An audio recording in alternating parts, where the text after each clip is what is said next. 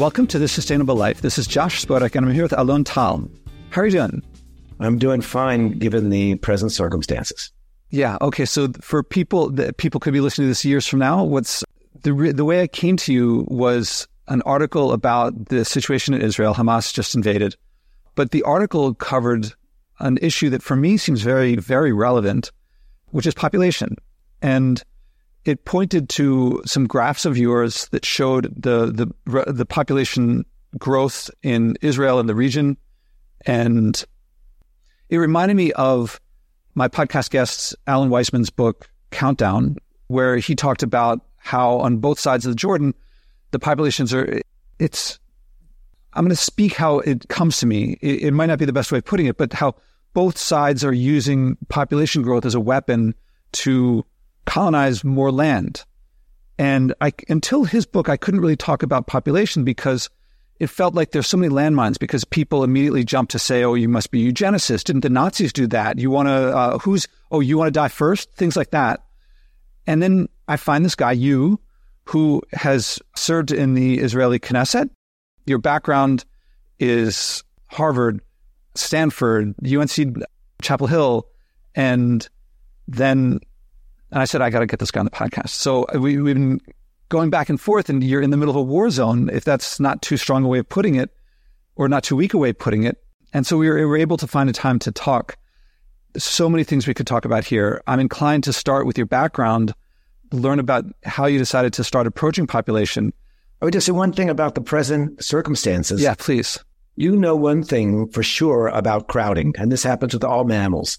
The natural thing for an animal when it gets under crowded conditions, we find is either fight or flight, okay? And humans are mammals like anybody else. And so crowded cities are more violent cities, have higher crime rates. We know that the Gaza Strip is one of the most high-density places on the planet. I have little doubt that part of the barbarity that we saw on October 7th that exploded from the Hamas terrorists had to do with young people spent their entire lives in very, very crowded environments. And one thing we can be sure, and I look at this in Africa and other places that are getting more and more crowded, a more crowded planet is more violent at a very basic level. This research says that people who are, men in particular, who are daily commuters and stuck in traffic have a much, much higher incidence of domestic abuse. Yeah, and I want to go the other direction. There's no place to get away from it all anymore. I mean, do you ever see these videos of it shows a picture of the Eiffel Tower or Machu Picchu in the guidebooks, and then it shows what it's actually like. And what it's actually like are these crowds of miserable people standing, waiting in line, getting this little quick shot and of not what it's really like. And our lives are, I think we're lying to ourselves about what our lives are like, that it wasn't that long ago that you could anyone in the world could just walk to solitude in the forest or on the beach and no helicopters overhead. And man, just before we hit record, you were talking about Paul Ehrlich, and I was thinking about Julian Simon and how he talks about how we can just have infinite everything. But maybe we should get back to your background and how you came to talk about population so publicly, how you ran for office. Do you mind bringing us up to speed on where you came from? Okay, so I grew up in North Carolina, but I always was intrigued by Israel. After high school, I went there for a year when I was 17, came back to UNC for a couple of years, but after I graduated, moved there on my 20th birthday and really never looked back. When I moved to Israel, there were about maybe 4 million people there. We're going to be at 10 million soon. Mm-hmm. So you can get a sense of how fast this country is growing. In terms of my own background, I call myself a second-generation environmentalist. My father used to work for the U.S. EPA and bring home his challenges. He was an analytical chemist and would talk about, cancer rates in New Orleans as a result of the contamination of the Mississippi River and these kind of things. And I guess whatever. So as I think about what my contribution would be in Israel, the environment made sense. But here's the thing. The more I started dealing with environmental problems, I started a environmental advocacy group, which is sort of based on NRDC, which I think today is still the most influential and significant environmental group in Israel, the Israel Union for Environmental Defense. But the more I started dealing with these problems, I realized that I was dealing with symptoms and not with causes. And like some sort of a Dutch kid with trying to put his finger in the dike, every time I said, you are unable to deal with all these problems because the more people they are, the more environmental insults they are, and the more impossible it is to get to actual progress. And I really do think that the notion of sustainable growth over time is an oxymoron. Okay, there's understanding the situation, and I completely agree. It's like one of the things I've been saying lately is because I've been doing a lot I see abolitionism as a role model for movement, and so I look at Abraham. Abraham Lincoln didn't go to the plantations; he went to the halls of power. That's where to change the structure, and of course, people are suffering, and someone should help them, but looking only at the symptoms, you're really not going to fix things. Well, I think you're right that at the end of the day, we hit glass ceilings very early in civil society. As somebody who, sued polluters, sued the government many, many times. In academia, I've tried to make an influence. But, at the very best, you kind of are lucky if you capture the attention of a decision maker, for a few minutes. And at some point, if you feel that you are reasonably informed and have an alternative vision, you have to try to become one of those decision makers. That's the responsible thing to do. And so Israel is a somewhat different political system, say, in the U.S. If I was in America growing up, I would have hung up a shingle and opened up a can of headquarters and run for Congress or something. In Israel, it's a little bit different. So the environmental movement got together about, 15 years ago. We created a Green Party. One thing led to another. Eventually, I was chair of it. But the trouble is that like many parliamentary systems, we have what's called a threshold. In other words, in Israel, if you don't get 3.25% of the votes, which is a lot, for a new party, you cannot be accepted. All your voters' ballots are disqualified. And so it's a big, almost like a game theory problem. How do you get people to believe? Because there's a lot of people who would like to vote for a Green Party. They just don't believe that there's another 3% that are going to do it. So after we failed the first time to get in, I realized that we have to join a larger party. And it happened that my commanding officer, my company commander, when I was in the paratroopers, when I was 20 in Israel, his name is Benny Gantz, and he retired after being chief of staff of the military. And when he created a party, I knew he was the kind of person that I wanted to work with. On the one hand, he is very much at the heart of the Israeli mainstream, but he's a decent person. He's intellectually honest. He's incredibly courageous, that I can say firsthand, having watched him, in battle. So it was very easy for me to join his party. Took several elections, but eventually I got in. In the last election, we merged, and as a part of the merger, a lot of us agreed to go further back in the list, so I didn't get back into Israel's parliament, but I have every intention of returning, because I can tell you, as the former chair of the first subcommittee on climate and the environment in Israel, what you can do there, just in terms of oversight, not even talking about being in the executive, is just dramatic. And when we think about the progress in America environmentally, you think about the heroes who made a difference. The guy named Henry Waxman probably doesn't mean a lot to many people, but for those of us in environmental law, know what a difference he made in terms of the Clean Air Act, Clean Water Act over the years. So yes, politics is critical. And when we talk about this issue of population, it's very important that the public hears political leaders who are willing to go on the record and talk about this.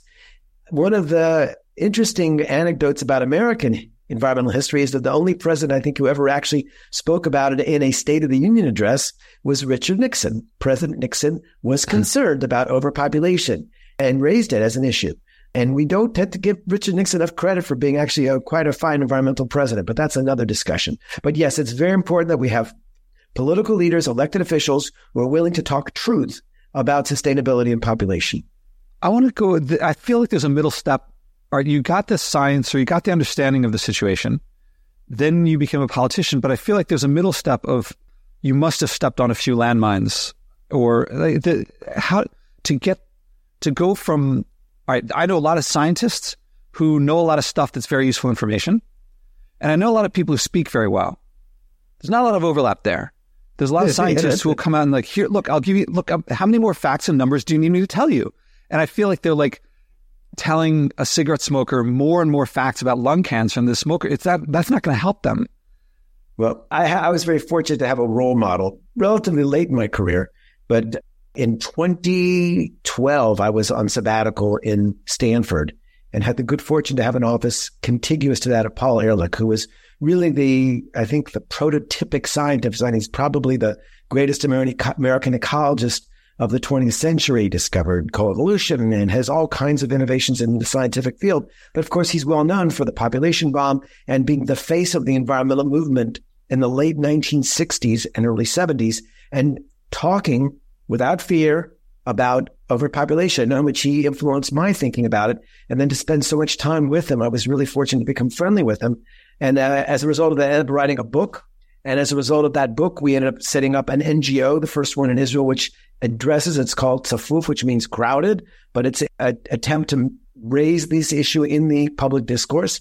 And so, yes, there is a stage. And yes, my wife said she's going to have to hire some sort of a bodyguard, because the feedback I got when my book came out, people would say, oh, you're worse than the Pharaoh. The Pharaoh only killed the firstborn boys, let the girls live. You want to kill all the boys and the girls, and all kinds of other disinformation. But the truth of the matter is that, 2.1 children is the sustainable replacement level. And at some point, I always ask the same question when I would bring these debates. Okay, let's say that I'm wrong. How many people do you think could actually live between the Jordan River and the Mediterranean Sea? 200 million? Oh, that'd be too much. Okay, 50 million, 40 million. Now we're just negotiating. Once we accept that carrying capacity is an actual thing, okay, and that there is a limit to people. My argument always has been, though, that we should not get locked into ecological definitions of carrying capacity. We should talk about maximum number of organisms in an environment, because what we want to talk about is optimum carrying capacity. At what point does more people deteriorate the quality of life, and at what point we want to really reach stability? And I'm willing to have that discussion. It could be that we could have more people in Israel. We're almost 10 million people now. I think we're way too crowded. But let's say we could have 15, but at least let's have that discussion where people can have it on the table rather than racing forward. Because what we do know is, because of demographic momentum, you don't turn off population growth overnight like it's some sort of a pollutant that you close on in a factory. This takes literally a couple generations to stabilize. So many things I want to follow up on. And I want to go back to you and Paul Ehrlich, because he was on Johnny Carson, a dozen times? 13, I think, yes. It's amazing. You can still see some of them on YouTube. It's crazy. He was so irreverent. He still is, but it's quite amazing that he got that kind of, prime time, 11 o'clock coverage at the time. It was the only late show there was. And did he tell you about how that happened? Because I wasn't thinking about gumption leading to, or chutzpah leading to opportunities like that. I've been holding back, but maybe I shouldn't. Well, first of all, I should tell all the listeners out there that if you want a good autobiography, Paul wrote his, and it came out in 2023. It's called Life. And he talks about his long relationship with Johnny Carson, which was a shock to him. But he was on there so many times that the Actors Union got very angry, because they said, you're not members of the Actors Union. You're taking up space of celebrities. So he had to join the Actors Union, not to piss off the Hollywood crowd. But I think Johnny Carson was just a thinking person. So when this book came out, Paul was a household name. Was a bestseller. Even though he wrote it, he says, in a weekend, because at the time he was getting paid, I think, $6,000 a year at Stanford. He could make a living. Imagine what they make now. But in those days, it wasn't such a lucrative thing. But eventually, this book was a huge success, and he went on once. And I think that Johnny Carson was captivated by a scientist who was not afraid to take opinions, and he's got a great sense of humor. And, he's a big, tall guy. Anyway, I think he was on there many, many times, and became the face and the voice for so many of the sustainability concerns at the early stage of the environmental movement. And were you channeling that were you learning from him, not just the views, but also the way of expressing the mindset driving it? Absolutely. The second sabbatical, when I wrote the book, The Land is Full, I would have lunch with them 2 or 3 times a week. And I always come by, well, when they ask me this, how do you respond? For example, I'd say, they always say it's not overpopulation, it's overconsumption. If only the Western people would consume less, then we would be able to live on the planet. The problem. Sorry to interrupt, but I think, and then here he's going to talk about a rectangle, and there's the base and the height. Exactly. So he said that what you tell them is that we have exactly a rectangle. We don't know which side is longer. It could be population is the long side of the rectangle. It could be consumption, but the volume of the rectangle stays the same. I said, well, that's very clever. I even wrote an article called The Two Sides of the Rectangle. So yeah, it was very nice to have that, because, I was going to step on landmines, but at least I would have a response. And he's so clever and has been doing it for so long. But, he's been called everything, certainly the racist and the eugenics, all this stuff. But he didn't back off, as so many environmental groups did, because it just was uncomfortable. Environmentalists are wonderful people, but some of them tend to be thin-skinned. And I think when we're talking about the future of the planet and all the ecosystems in it that we're destroying, we don't have that luxury, just backing off because we don't want to be politically incorrect. We're not, we have to tell the truth. And any scientist will tell you that there's something called carrying capacity and that humans have long since succeeded in on this planet. Do you mind sharing any of the landmines that you stepped on? Because what I'm curious about here is how did it feel for you? Did you ever feel like, oh my God, I just want to give up? Or did you ever feel like depressed? Or did you ever feel threatened? And how'd you get over it? If so, or if not, am I worried for no reason? I don't know.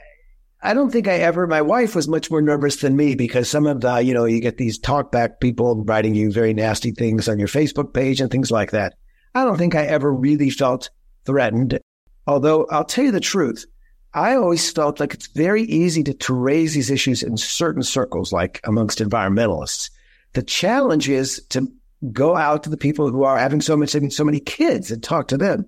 And I tried that on several occasions, and always try to do it respectfully.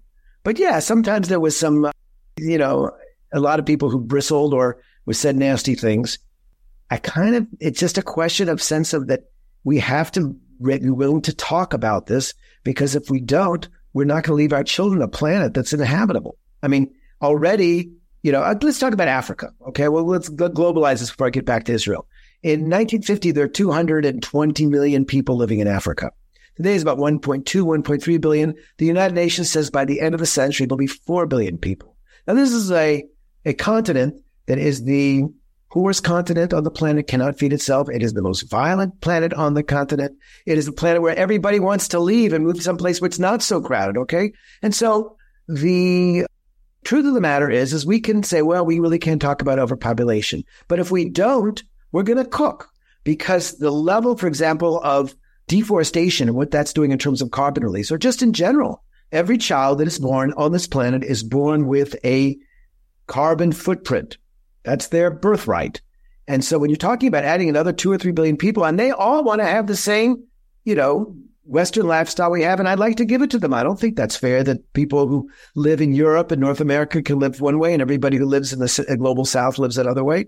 But we have to recognize what it means to have 10 billion people living at a level of like the United States. So first of all, we have to change lifestyle, and consumption does matter. It's not a false dilemma. It's a real challenge we have to do. We have to move to climate tech. My book that's coming out in April is about just that, how we're going to change ourselves and move over to a more sustainable economy. But yes, we have to talk to people and work with a growing movement of Africans who realize that their fertility levels are unsustainable. Yeah, now going back to Countdown and the mindsets of people, I mean, Israel is, okay, I don't know if we're getting too close to the present, but it feels like what I picked up from Alan Weissman's book is that on both sides of, say, the Jordan River or of the West Bank, people want territory. And so as soon as they get some space, they're going to have a lot of kids and say, well, you can't push me out of here. And so everyone wants to, it's a way of fighting without fighting. And now the Jordan River doesn't reach the Dead Sea anymore because there's not that much water there. And people will say, oh, well, they can just desalinate water. And that's, how much do I want to jump into why that doesn't work? I mean, it can work in the short term, but it doesn't seem like a long-term solution. I'll say that, first of all, I think that you're right, that population was weaponized by both Israelis and Arabs. On the Israeli side, you have to remember that the country was established after the Holocaust. A third of all Jews in the world were murdered. And there was a solemn obligation to return those Jews. And then when the country was established, it was very, very sparsely populated. There were 600,000 people here. And so there was a sense that we have to create these demographic facts along the border to establish our sovereignty.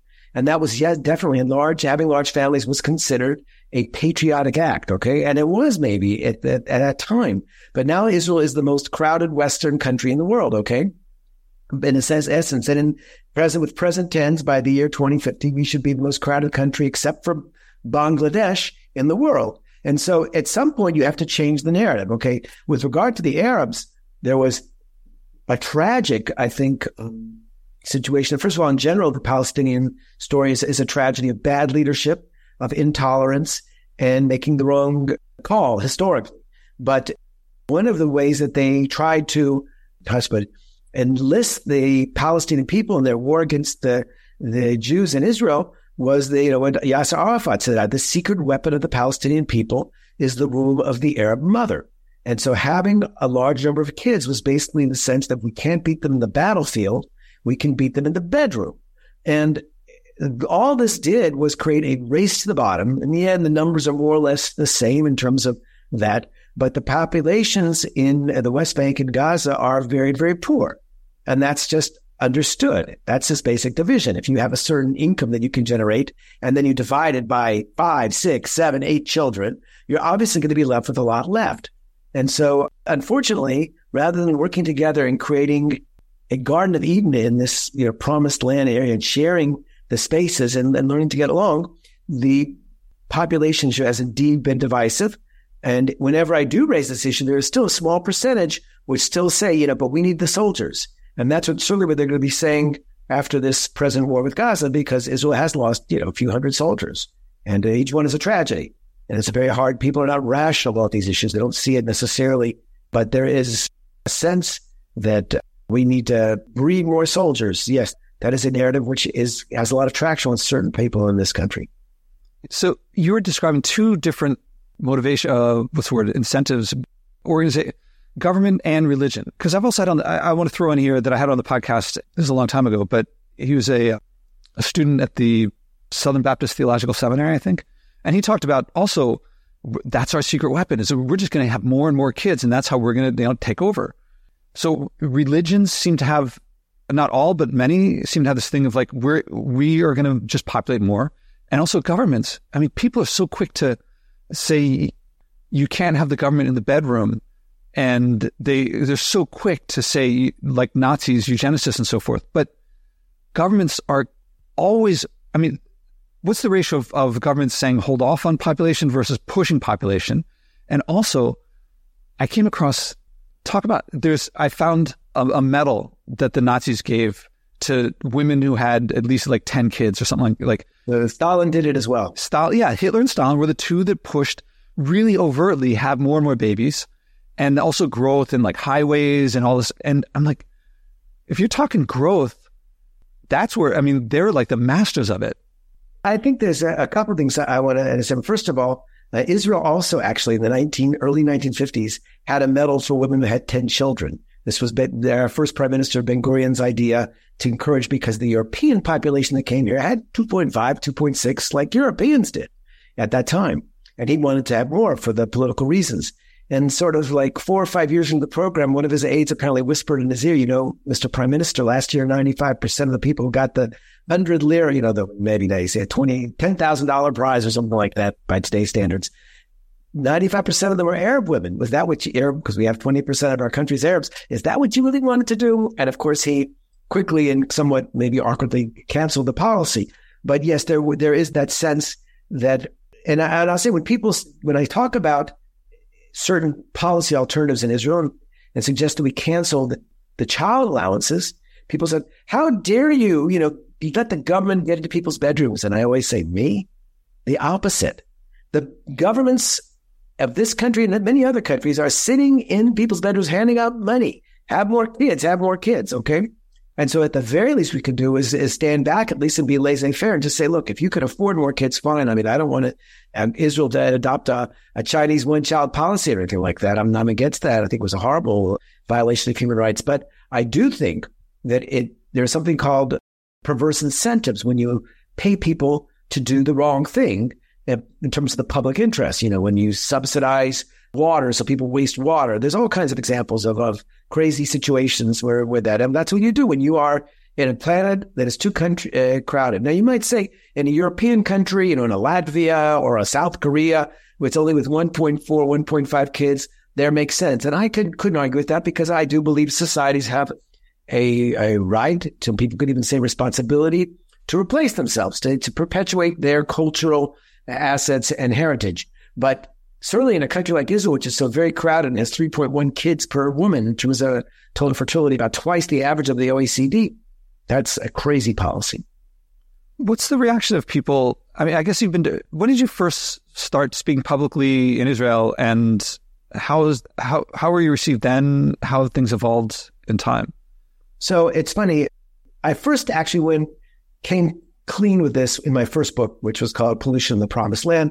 And that came out about 20 years ago. But it was very, very, how should I put it? My thoughts were very intuitive and not very, very well based. So only when I came out in 2016, when my book, The Land is Full, based on the line from Genesis, about the be fruitful and multiply and make the land full. So I said, okay, we had a command. It's the first commandment of the Bible. We've done that. Mm-hmm. Anyway, so I was going around. I was doing the talk show scene on the Israeli television. And I was a very famous talk show host. And we had a winter commercial break. And he said, I wasn't supposed to be doing today's show. He splits the days with another person, but I got his days. And when I saw that there was going to be somebody talking about it, I said, who is this misanthropic asshole? Who can I buy? And he said, but now that I've listened to what you have to say, it makes perfect sense. I guess you're right. I just never thought of it. And that's the whole point, is the more people hear about it, this notion that you can grow forever, it's insane. I mean, that's the creed of the cancer sellers, but it just doesn't work that way. And so really what we have to realize is that at the heart of any sustainable vision has to be stability. Because what happens otherwise is you find yourself running on a treadmill. Okay, that's exactly what happens. As much as you try to reduce your, per capita greenhouse gas emissions, as much as you try to reduce your production of solid waste, you name whatever it is you're trying to do, as much as you're trying to get better healthcare, better education, you're not going to get there because it's going faster. If you are living in Switzerland, a place which has a stable population, then you might be okay. And so that's really, we have to explain to people that quality of life eventually begins to compromise quality of life. And so we must do much, much better in understanding that there is an optimal level of population and we shouldn't pass that level. It reminds me of, I had another guest on the podcast who was an engineer at Exxon for many years. And he joined the company because they're saying how they wanted to become more carbon neutral or something like that. And as he joins, they never, ever did anything like that.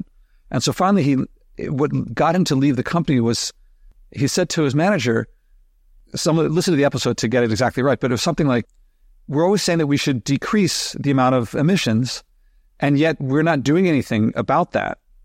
And the manager said, yes, we believe the world should decrease the emissions, but we want our share to increase. It's the same, right? I mean, anyone who does systems theory picks up on the system situation here. So there's a lot of people out there who are like, yeah, the world should do that, and we should not. Well, I use the analogy in Israel of the stretcher run. When you're in combat unit in Israel, one of the rituals that you have during training from day one is a stretcher run. Basically, you take one of the persons from your company, hopefully one of the lighter ones, you throw them in a stretcher. You probably take 4 or 5 of them. There's about 8 people per stretcher.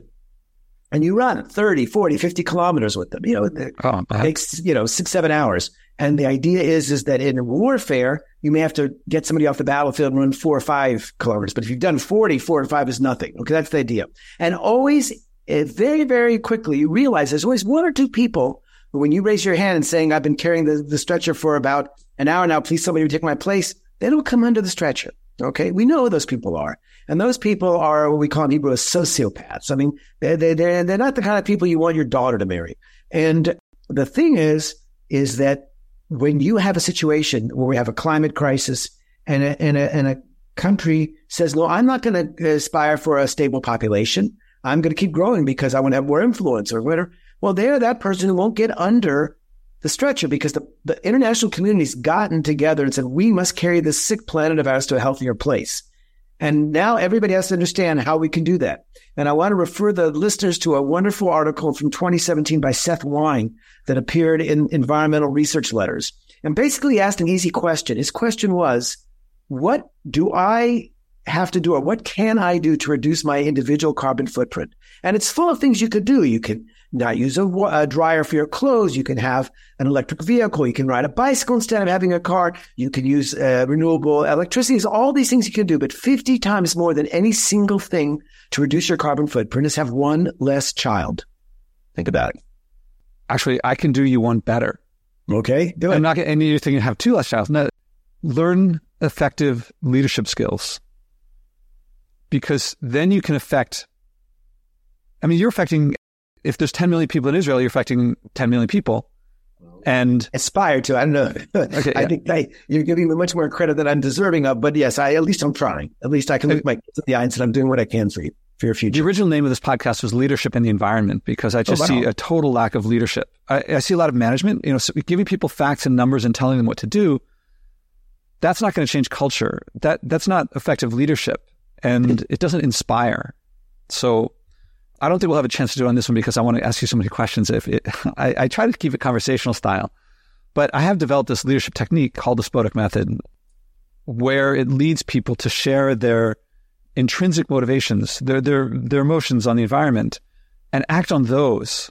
It's a very different thing to say to pollute less because Bangladesh is going to be underwater, and if you don't do it, then versus when you think of your experiences in the environment and what it means to you, and to do something for yourself, even if it's very small, if it's meaningful, then people want to do it again, and they want to share it, as opposed to, and then you're sharing joy and freedom and fun and living by your values. I think you are spot on. I think the Spodek leadership method is one that is really onto something. I have a very dear friend and close colleague. She was my first master's student that I advised, and doctoral student now. She's a professor in my department of public policy at Tel Aviv University, Professor Dorit Parrott. And she became very, very interested in developing this, what she calls positive sustainability. There's something called positive psychology. The notion that how are we going to get people to do things? It's by giving them bite-sized things that they can actually do that are good for them. If I tell somebody you have to lose 50 pounds, they're going to be completely overwhelmed. But if I say, you can lose a half a pound this week and we can give you a really special diet to do it, that's something which they can actually get their arms around and to find ways to do. So she's a whole theory about positive psychology. She brought it to sustainability discussion. And when we wrote an article about this, how they could apply this towards advocating for, reasonable family size. And the truth of the matter is, you're absolutely right. You're not going to get it by getting people to change a decision which is so intensely personal and based on self-interest, like having the number of kids you have, by doing something good for the planet. But you could explain to them that we know statistically in every society, a smaller family is a happier family. That after you have two kids, it is downhill in terms of the number of children who become dropouts, or juvenile delinquents, divorces, domestic violence, all these indicators of well-being. And certainly the relationship between kids, the fifth, the sixth, the seventh kid, have a much worse relationship 20, 30 years later than if you just have two. In other words, two is optimal. And so if you can convey this message that two really is better, it's a healthier life for everybody, especially if the wife has a career, because men tend not to be that concerned about childcare, but women, for biological reasons or social reasons, whatever it is, are usually hit with the responsibility. And so those are ways we have to do it. But just like you said, it has to be something positive, something get their arms around, and then it's a positive vision they get a hold of and feel good about, and that does good for them, not good for the planet. Yeah, I want to distinguish positive versus intrinsic, because it's coming from inside. Maybe are you game for doing it? Maybe I have so many things I want to talk to you about, but we could do another separate episode. We can talk next week, whenever. Okay, so I'm going to do the Spodek method with you, and it's a short conversation. If you don't mind. Okay. All right, the first question I think I know the answer to. Is the environment something that matters to you? Very much. Enough that you've acted on it in some way? Yes. So when you think about the environment, when you think about nature, what comes to mind? Like, are there moments in your life when you've been in nature that were like quintessential moments that set the tone, that said, like, you in nature, you're not burning fossil fuels, what comes to mind? So I actually had a life-changing experience when I was 19. I was traveling through Europe with three buddies from UNC, and I decided I needed a little space. So I decided to walk across the Pyrenees Mountains. We were in France, and I said, I'll meet you in Spain. Without cell phones, I don't know how I thought I was going to find them, but it doesn't matter. I did it. And for 3 days, I was sort of on my own. And I brought with me a book, a theology book. It doesn't matter. But I had this sense of, my gosh, first of all, I was completely taken by the sort of radical amazement that comes with being in nature, completely dependent on nature. I didn't bring a canteen. I just drank from the streams that were around me. And this sense of, so for me, it was a religious experience in the sense that I'm really a part of nature's creation. And I think when I think about it, I certainly don't consider myself a denominationally affiliated person so strong, but a very intensely religious person, that I have a strong sense that I am a part of a creation, there is some sort of divine plan, and there's a harmony there that I need to find a way to be part of it, and that we're ruining on this earth of ours. And so, yeah, that came, and I know that for me, I run every morning, and I think at a young age, I realized by running in nature, I can save a whole lot of money on psychology bills, because when I'm out there running, the problems that I have may be very big when I set off, but by the time I come back, either there are solutions for it, but they don't seem so bad. And I think that's just being out there. So that's a very long answer to your question. But yeah, I think you're absolutely right. Not at all. I have to ask now, okay, you're going to walk across the Pyrenees. How is this a one-day walk? This is a week, a month? I thought, I didn't know exactly.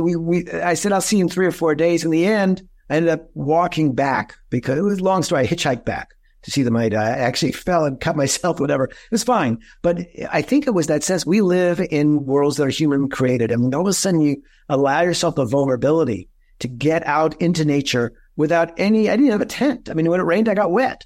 And that was a real change, because you realize how we've created these worlds where it's very hard to be in touch with any kind of sense of, holy essence of the earth. And all of a sudden you're out there and it's just you. And then I didn't see a human soul for 3 days. I was 19. I hadn't read any environmental philosophy. It was just a crazy whim that I had, but I'm glad I had it. Yeah. It sounds like very more formative than you expected. Yeah, for sure. Can you share some of the moments, maybe the sensory experience of there? Like, what did you smell and hear and touch and see? Well, first of all, I think the one that was amazing was that it was so quiet, but you heard things like, birds, and without any background noise. That was the first thing that was most, the landscapes were ethereal. I mean, long, the sort of, if you've ever seen the pictures of the Pyrenees Mountains, you go up one mountain, you go down another, but it's just a very, very undulated and beautiful green landscape. But it was the streams. It was the gushingness. I mean, again, I live in Israel where we have water shortages. And so this sense of the mother Earth just gushing out with water was, and then that's what I really needed to get by, just whenever I was thirsty, I'd say, oh, it looks like there's a stream up that way. So I found that to be really the one thing that I took with me. But mostly it was just the calm ability, the contemplative solitude. That's what I really liked. Yeah, you mentioned the sound. I've been noticing this distinction that when we're in nature, it isn't quiet. There are noises, but it's quiet. It's like the wind through the trees isn't noisy. What's going on there? Have you thought about that? I have thought about it because I read the Bible. And if you read Elijah, after he killed through God's usage, the priest of Baal, he went and escaped into the desert, and he heard the still small voice. It's a whole section there that you can read about in the Book of Kings, and it's worth reading there. But it's clear that his epiphany started from the sounds of silence, if you will, to use Paul Simon's phrase. Yeah, but you have to ask yourself, why is it that all the prophetic insights, when Jesus went out and found, he was out there, all these people had these incredible experiences out in deserts, which are, theoretically desolate places. And yet there was something about the power. I always say it was like seeing Mother Nature without her makeup on. We could just see that's what there was. And that left an imprint and changed these their visions. All right. So you're back. Was it cold? Was it, because I don't know what season of the year it was, but you're saying it was very green. So I guess I had a sleeping bag, but it was cold, especially when I got wet. But, when you're 19, you don't feel that stuff. I mean, I was singing. I loved being it. I mean, it was freedom is what it was. I'd never done anything like it before. You live in very, very clear framework structures. You don't really take chances. This was like, I did something crazy. I mean, a year later, I did something crazy. I moved to Israel and joined the paratroopers. But yeah, I think that those are things you want to do when you're 19, because you're not going to do it as you get older and more boring. You're not going to do. I wish I could take a trip like that again. Maybe I will yet. When I was 16, the summer between high school and college, my friend and I rode our bikes from Philadelphia to Maine and back. So about 1,500 miles. And I thought that's a long ride. Yeah, it was very, I mean, on the emotional level, sounds very similar, although the situation was different. So okay, back in this moment, or this time, what were the emotions that you felt? I mean, you mentioned freedom. I'm not sure if that's an emotion. And what was the emotional experience? So I think the one word that characterized that particular experience is exhilaration. I felt like a high. There wasn't even caffeine to drink there. I mean, it was nothing about it, but there was just something about being out there. And I don't know, I just felt like part of this greater whole that was just, I'd never had that experience before of being so, because usually, I'd go hiking, but I'd be with people and you're talking with people and you can, but on your own, I had no map. I knew I wanted to go south. That was the general direction. Then I sort of followed it there. Very intuitive, very, very, but I remember being very, very, I had a similar experience once I climbed up Mount Kilimanjaro. This was already 3 or 4 years later. And I got up at 5 a.m. and I was the first person at the top. And I remember it was cold. That was cold because there was snow on the ground. I don't think there's much snow there anymore, unfortunately, but there was at the time still snow. And I was the only person up there. And I was singing and praising the Lord and all stuff like it was very, very, so I think there's a natural for those people who love nature. It's not a somber experience, and it's joyful. So given the exhilaration, the joyful, the freedom, I invite you, if you want to, I mean, this wasn't planned, to think of something you could do in your regular life now to create those feelings. Now, you won't get exactly the same exhilaration. I mean, you might, or exactly the same freedom, but to do something that you're not already doing. I mean, you're jogging, which you say does that, but something different, something, 3 constraints are something that you're not already doing, something that you do yourself. So I'll get my kids to do X, or, I'll teach some other people some stuff, and something that there's a physical component that you don't have to measure anything, but after you're done, you have to be able to have the feeling of like, I left it better than I found it. So it's not just neutrally. I mean, now that you've mentioned this, and I have not really thought about it since we had this conversation, there were several other experiences. I spent a few sabbaticals in New Zealand, which in my narrow experience is the most beautiful place in the world. And Exhibit A, go see the Lord of the Rings. And then if you still don't think it's the most beautiful place in the world, find me something nicer. But, the Doubtful Sound, I went with my brother on a kayak trip, which was amazing. I went twice from the Milford Trek, which is considered the most beautiful walk in the world, with my daughter. She was 12 at the time. So if I'm trying to think, how can I duplicate that experience? I think I should prioritize that. So I'm not sure how I could do it, but you surely got me thinking about other ways you can throw yourself into some of these beautiful places. There's definitely something about the solitude of it, or being on your own. Mm-hmm. But I think there's something about the grandeur of creation, which just fills up the batteries. It's like some sort of a direct charge that you don't get when you're distracted with the, mechanics and logistics of everyday life. Yeah, it usually takes people, so every now and then someone will say, oh, I've been meaning to do X for a while, and I'll just do it. This is my chance. I've been putting it off, and now here's my chance. But most of the time it takes 5, 10, sometimes 20, 30 minutes to like going back and forth of coming up with something.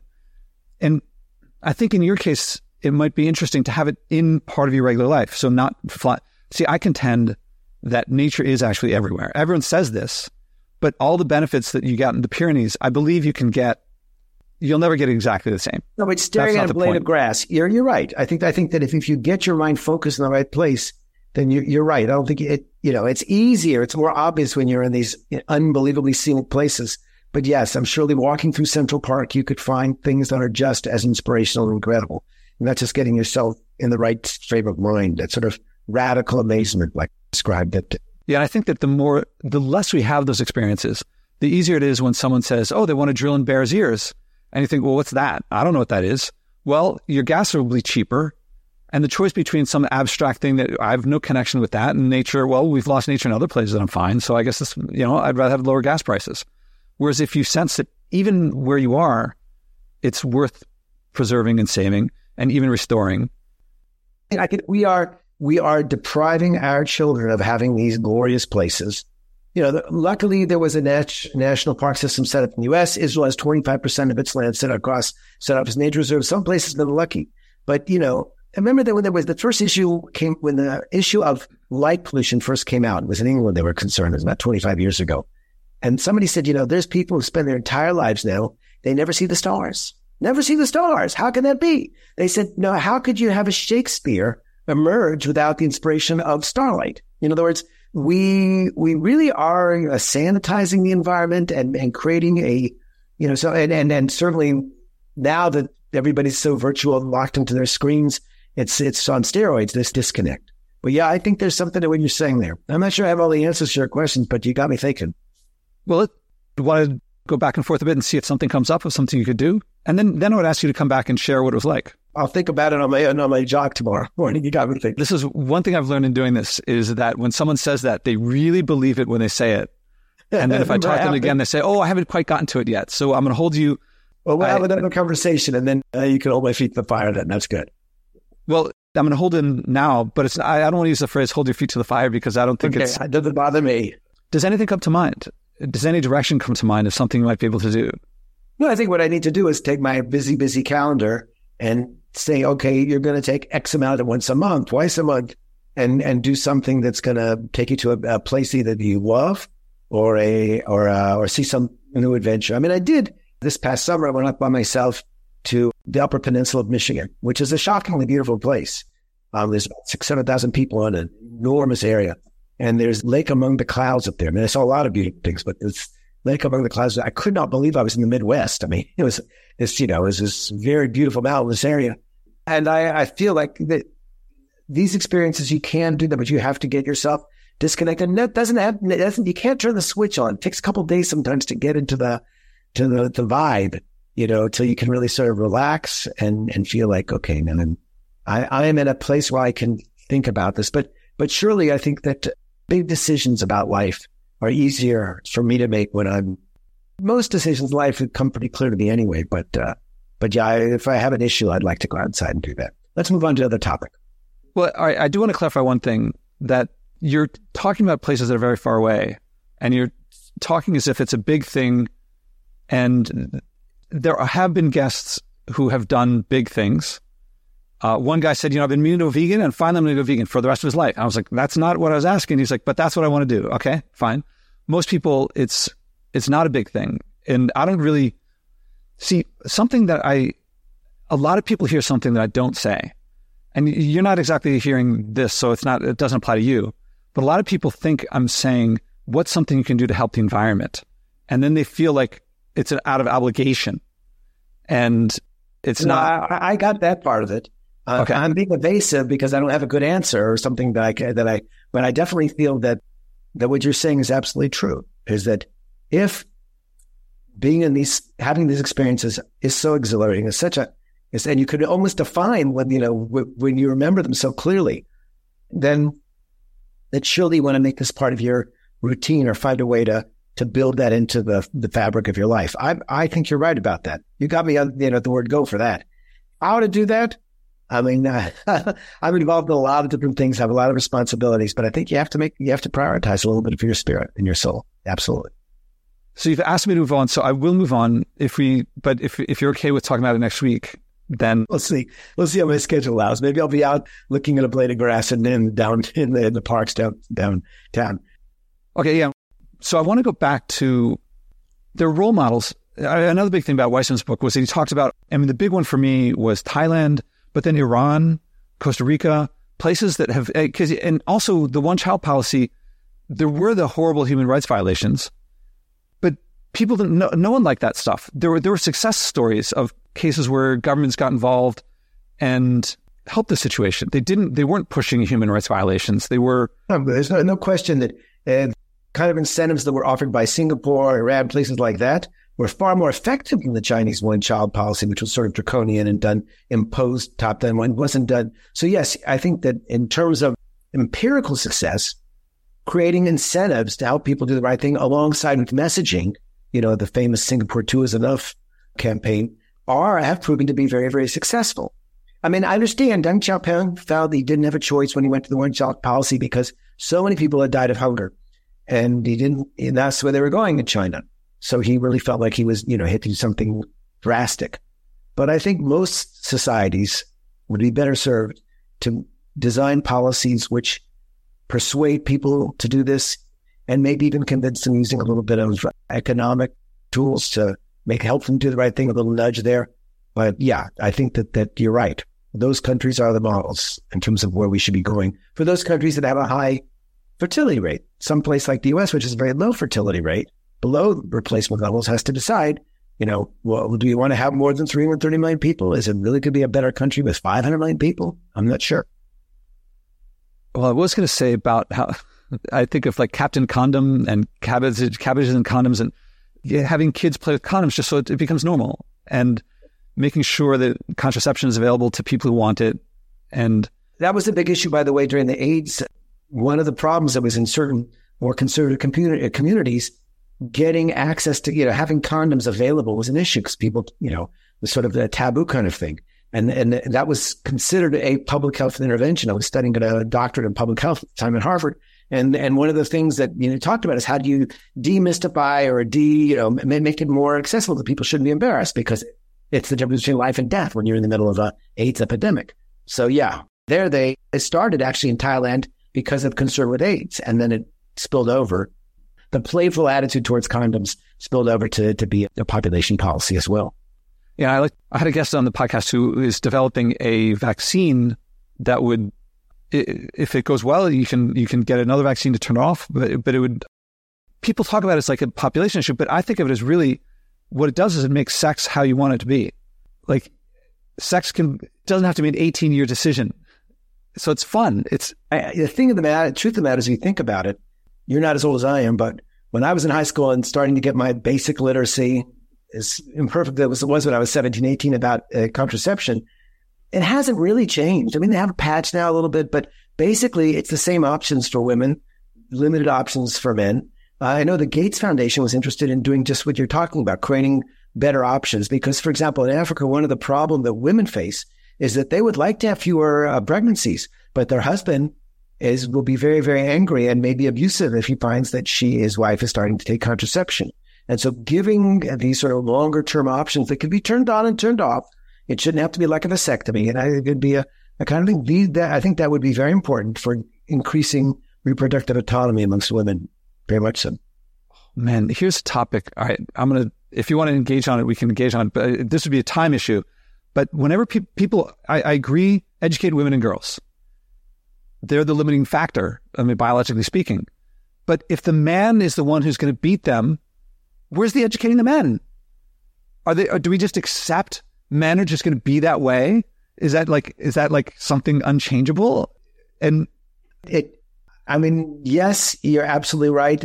We should work on educating men, and it makes a difference. For example, the Iranians, when they had their big transformation to become a low fertility society, there were more vasectomies than there were women who got themselves sterilized. I think there was 200,000 versus 160,000 in the first year. So men were with the program.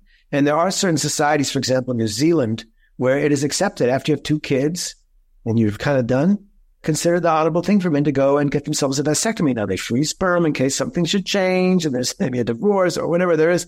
But yeah, and so when I was teaching New Zealand, during that was that stage in people's lives where they're pretty much done with having kids, and they're all getting vasectomy. And Australia has a vasectomy day. So yeah, there's something about that which seems like a higher level of social evolution. I just don't think we can expect for miracles for societies to transform themselves so quickly. It didn't happen overnight in New Zealand. It's a long process, but they're just at a higher level as a society. Well, these are some of the things that I want to change things. Well, for generations, we've been saying, all right, we got to ease into this. Let's not, if we need to, some future generation, when their backs are to the wall, they'll figure things out.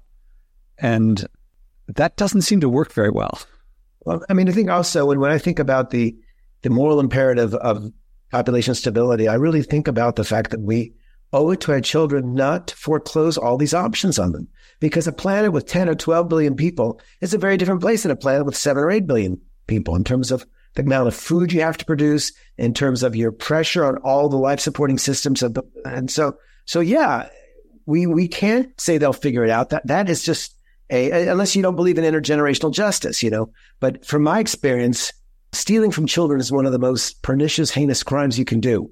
And when we have a population which grows in an irresponsible way and really threatens certain basic life supporting systems, and look at what's happening with the 69% of the animals that have disappeared in the last 40 years, according to the World Wildlife Fund, we are destroying the planet.